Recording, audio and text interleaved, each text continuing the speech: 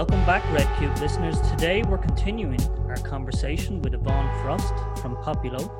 If you haven't listened to the first part of this discussion yet, you should be able to find it in the feed of your choice. We know, Yvonne, from your Great Place to Work results that the practices you shared there are working for Populo. What I'd say is there's also organizations out there that would be doing the ask any question or the listening to the CEO practice, but for them it just doesn't work, and it's not seen as a great practice by employees. Is there any specific elements, if I was to take to listen to the CEO practice, Yvonne, any specific elements or conditions you feel are important for something like that to have an impact on employee experience? You know, Colin, I'm only speaking obviously from my experience at Populo, so I don't understand the issues in other organizations. But one thing that I know is quite unique about Populo is our CEO, Andrew O'Shaughnessy. And I know that trust is a key part of the whole Great Place to Work ethos. And Andrew, and I'm not speaking just, from my perspective, I think of the close to 270 employees in Populo, if they were listening to this, they'd nod.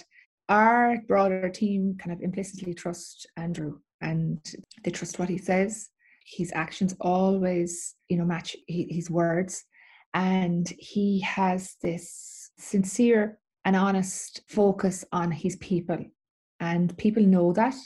And I think if that's contrived or if it's genuine. And I think you're going to need that as a starting point. Trust, which actually when I started probably 8 years ago working with the Great Place to Work team, I probably didn't really understand the power of that word, trust. But trust in the business, not just with the CEO, but all of the leaders, it can be very easily eroded.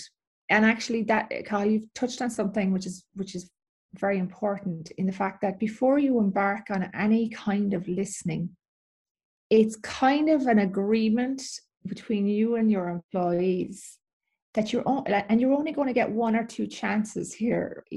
What they tell you, you have to act on. And if you don't, then your listening channel is broken, and actually it may not be repairable.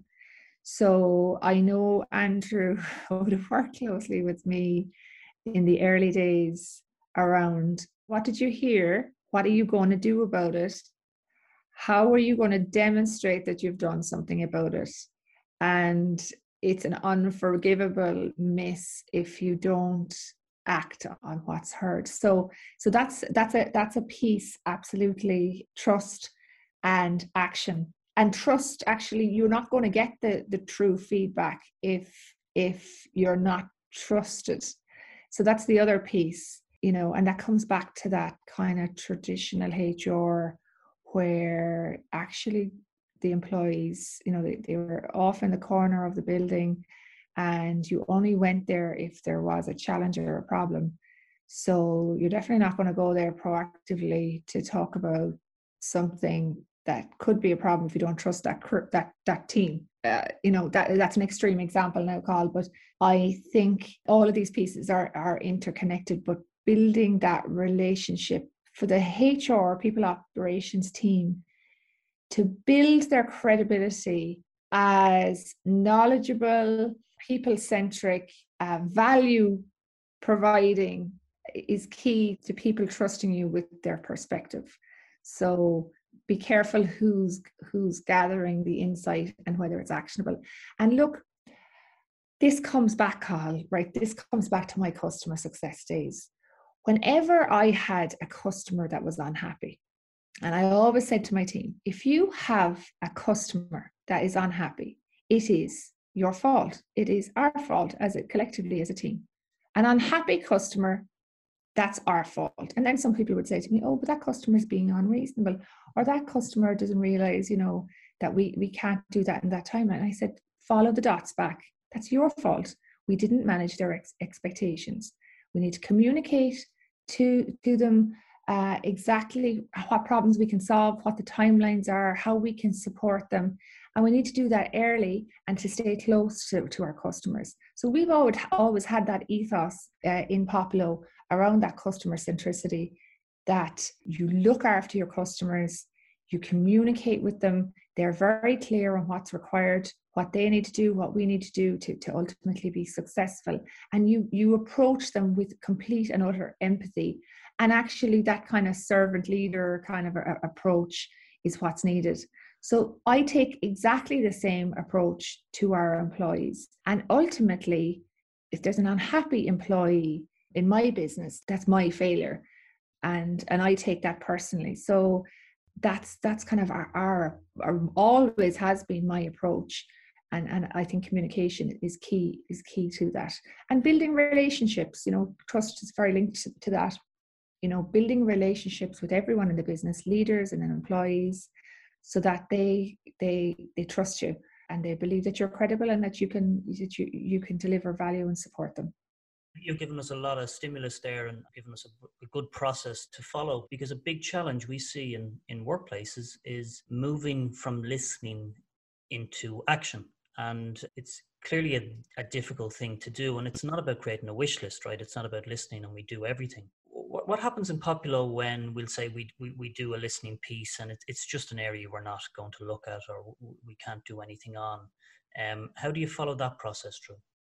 Well, I think there's two parts to that. Okay, so if there's something broken, right? If someone's giving me feedback that there's a particular process in the business that's broken, we try to tackle that.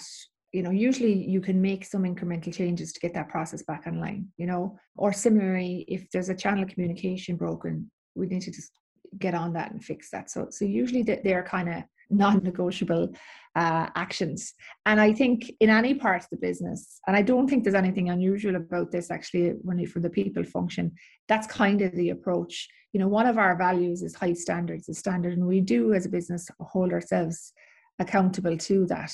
So if something's broken, fix it. And there's we don't tolerate that kind of complacency in regards to, we'll get to that, in a month or two. Let's get on it and fix it.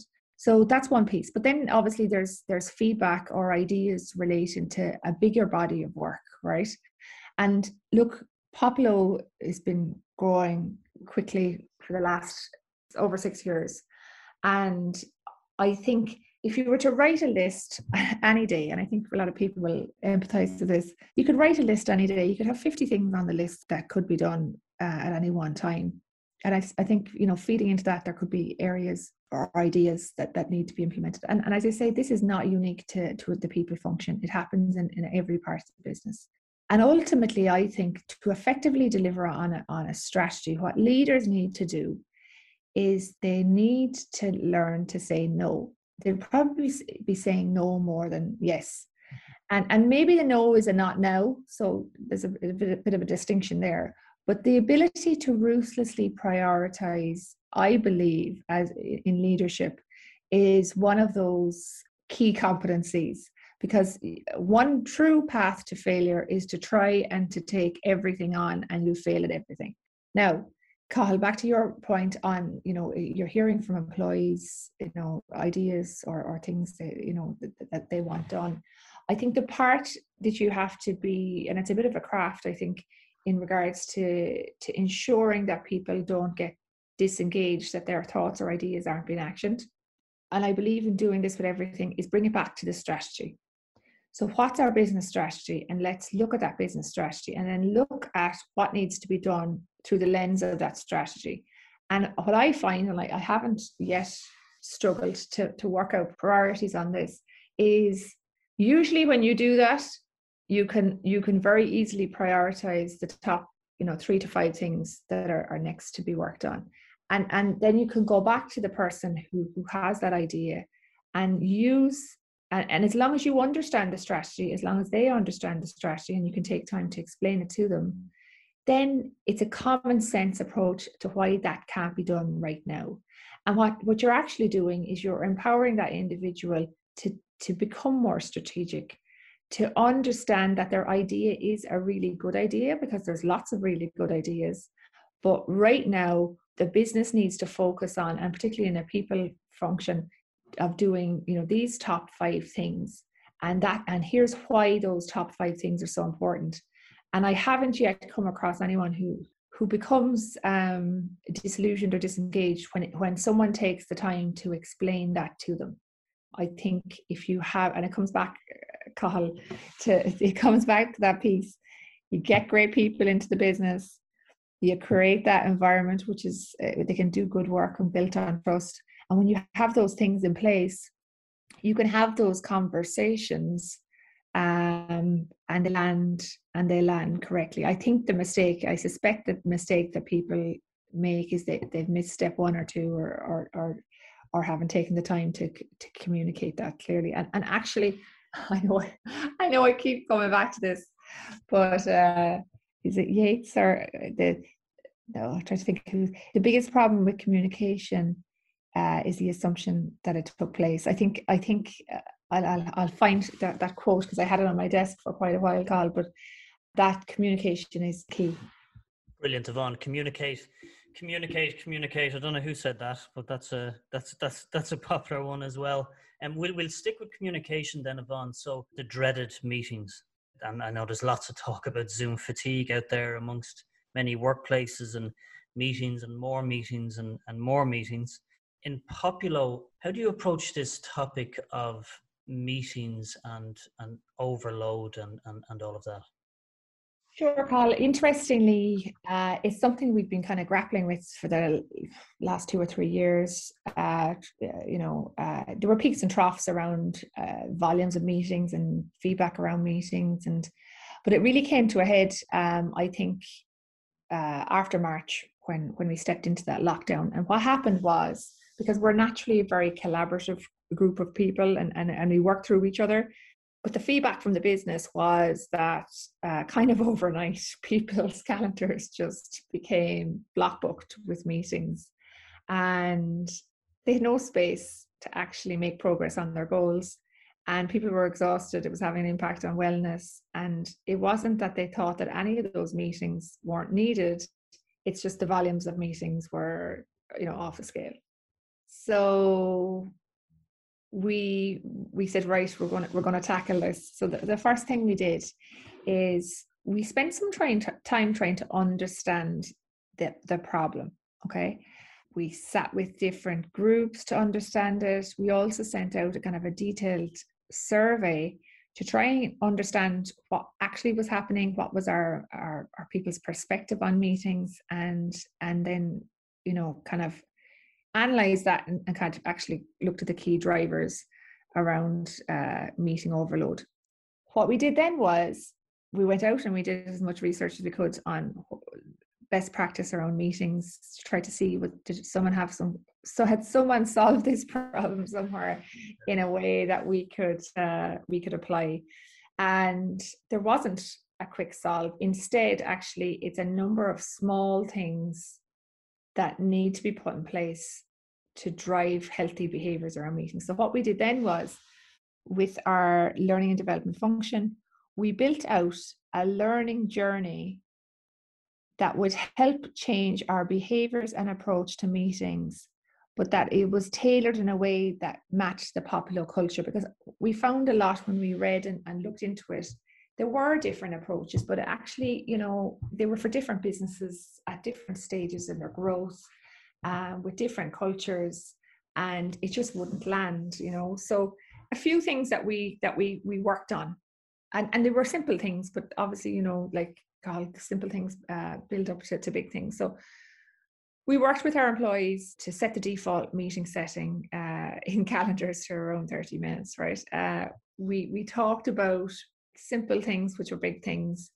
People tend to set recurring meetings around projects and initiatives that are set to kind of have a weekly catch up or whatever. Sometimes the attendees are too long, and because it's in the calendar, the necessity or frequency or cadence of that was never challenged. So we asked people to challenge their recurring meetings to make sure that the number of people who needed to attend, but that there was a clear owner, that actions and outcomes were tracked, so that if a meeting didn't need to happen on a certain day, it was organized better. Okay. Then we really we really focused on how our meetings actually ran. And it's interesting how sometimes your greatest strength can be a bit of a stumbling block. And we have a great crew of people, and we've great relationships in Poplar, and we love, particularly when we were working remotely, it was almost like the first 5 or 10 minutes is becoming a total social part of the meetings. And if it wasn't corrected, you could lose 20 minutes of the meeting. Let's start running this meeting. Let's create space for the social interactions, but let's get this meeting moving as quickly as possible. So creating kind of key roles around meetings.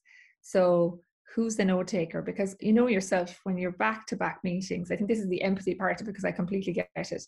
When you've back-to-back meetings all day, at the end of the day, you're still struggling to remember, what did I agree? What was the action? When do I need that done?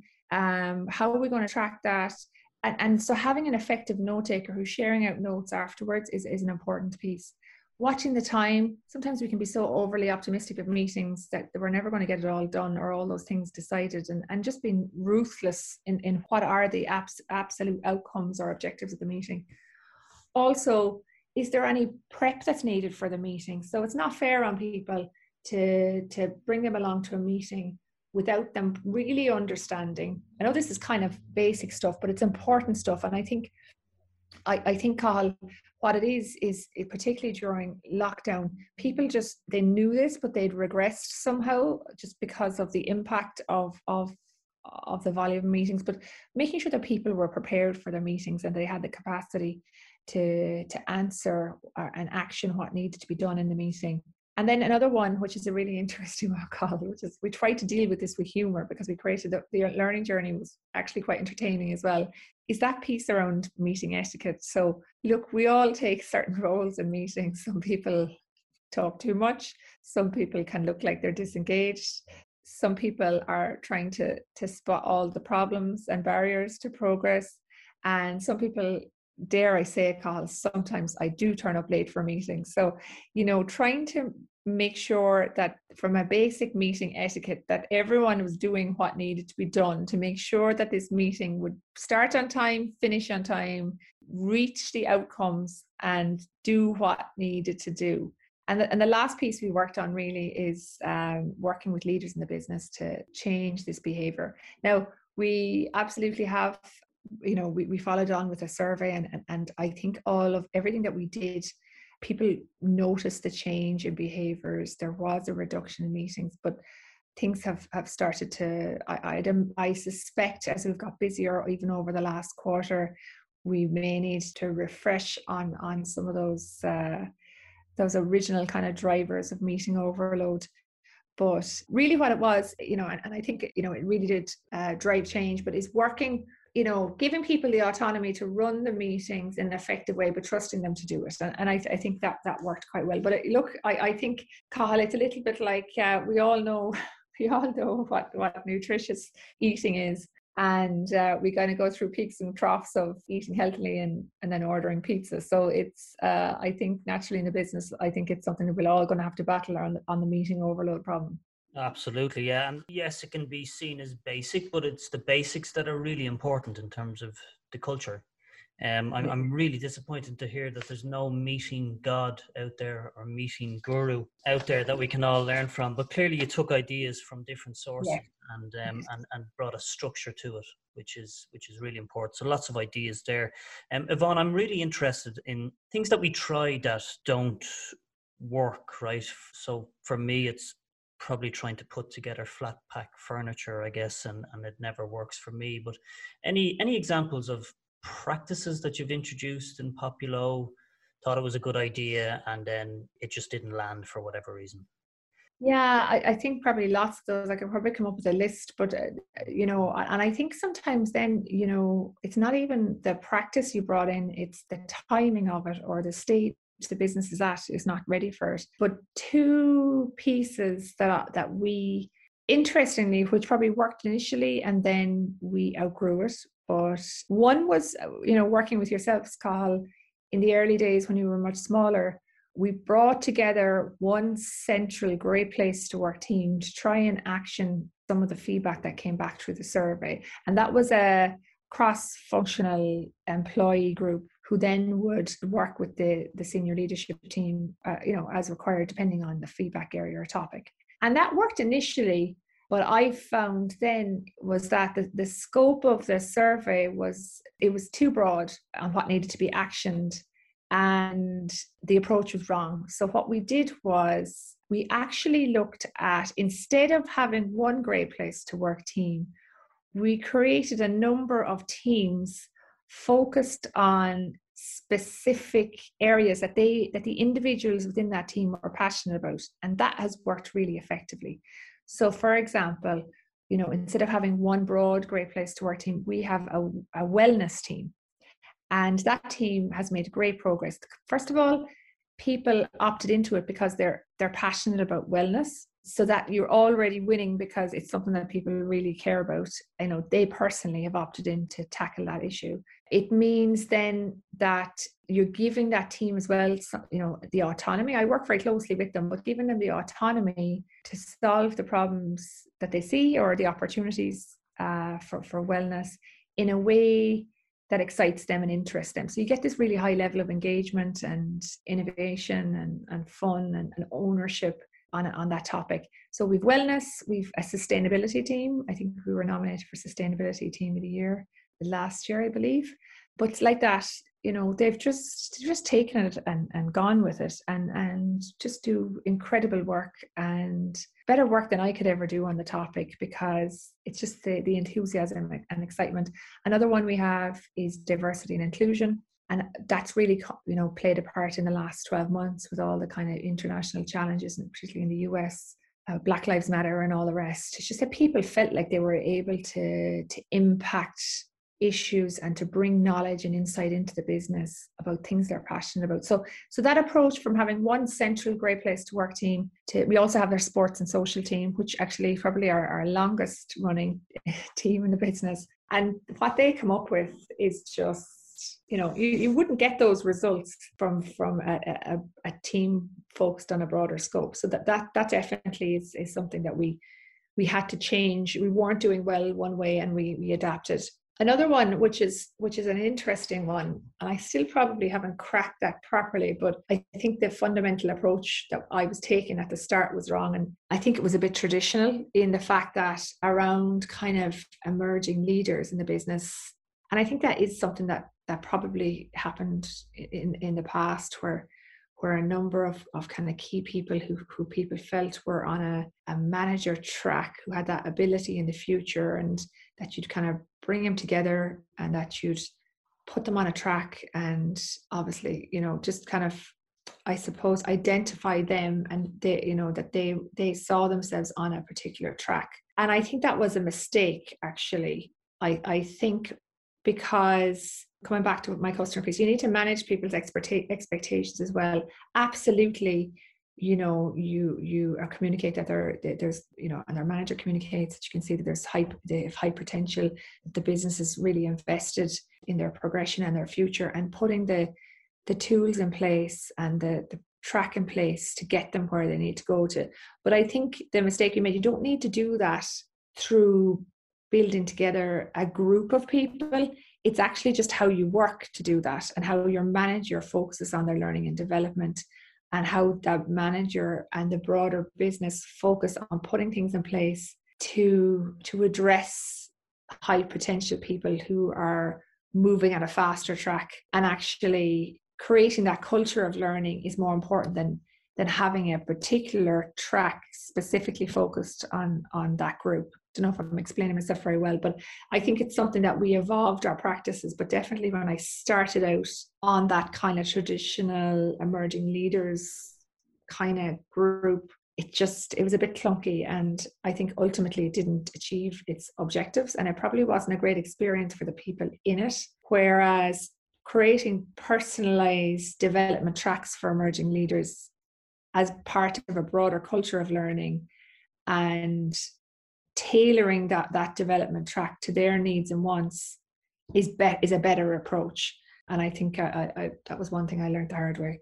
Brilliant, Yvonne. Two great examples shared there. We're almost at our time together, so we might finish up with a rapid fire get to know Yvonne better. Sure.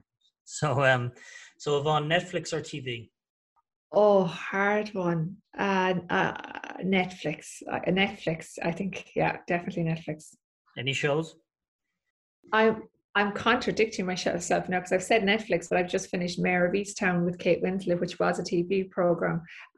So I'm flopping here, Carl. But it's probably the most memorable program I've just finished. But in general, I find the fact you can just flick on Netflix and hopefully find something at any time, any stage of the night. I've 4 kids at home, so TV can be less reliable, whereas Netflix is just easily accessible. But Mayor of Easttown with Kate Winslet, I love that.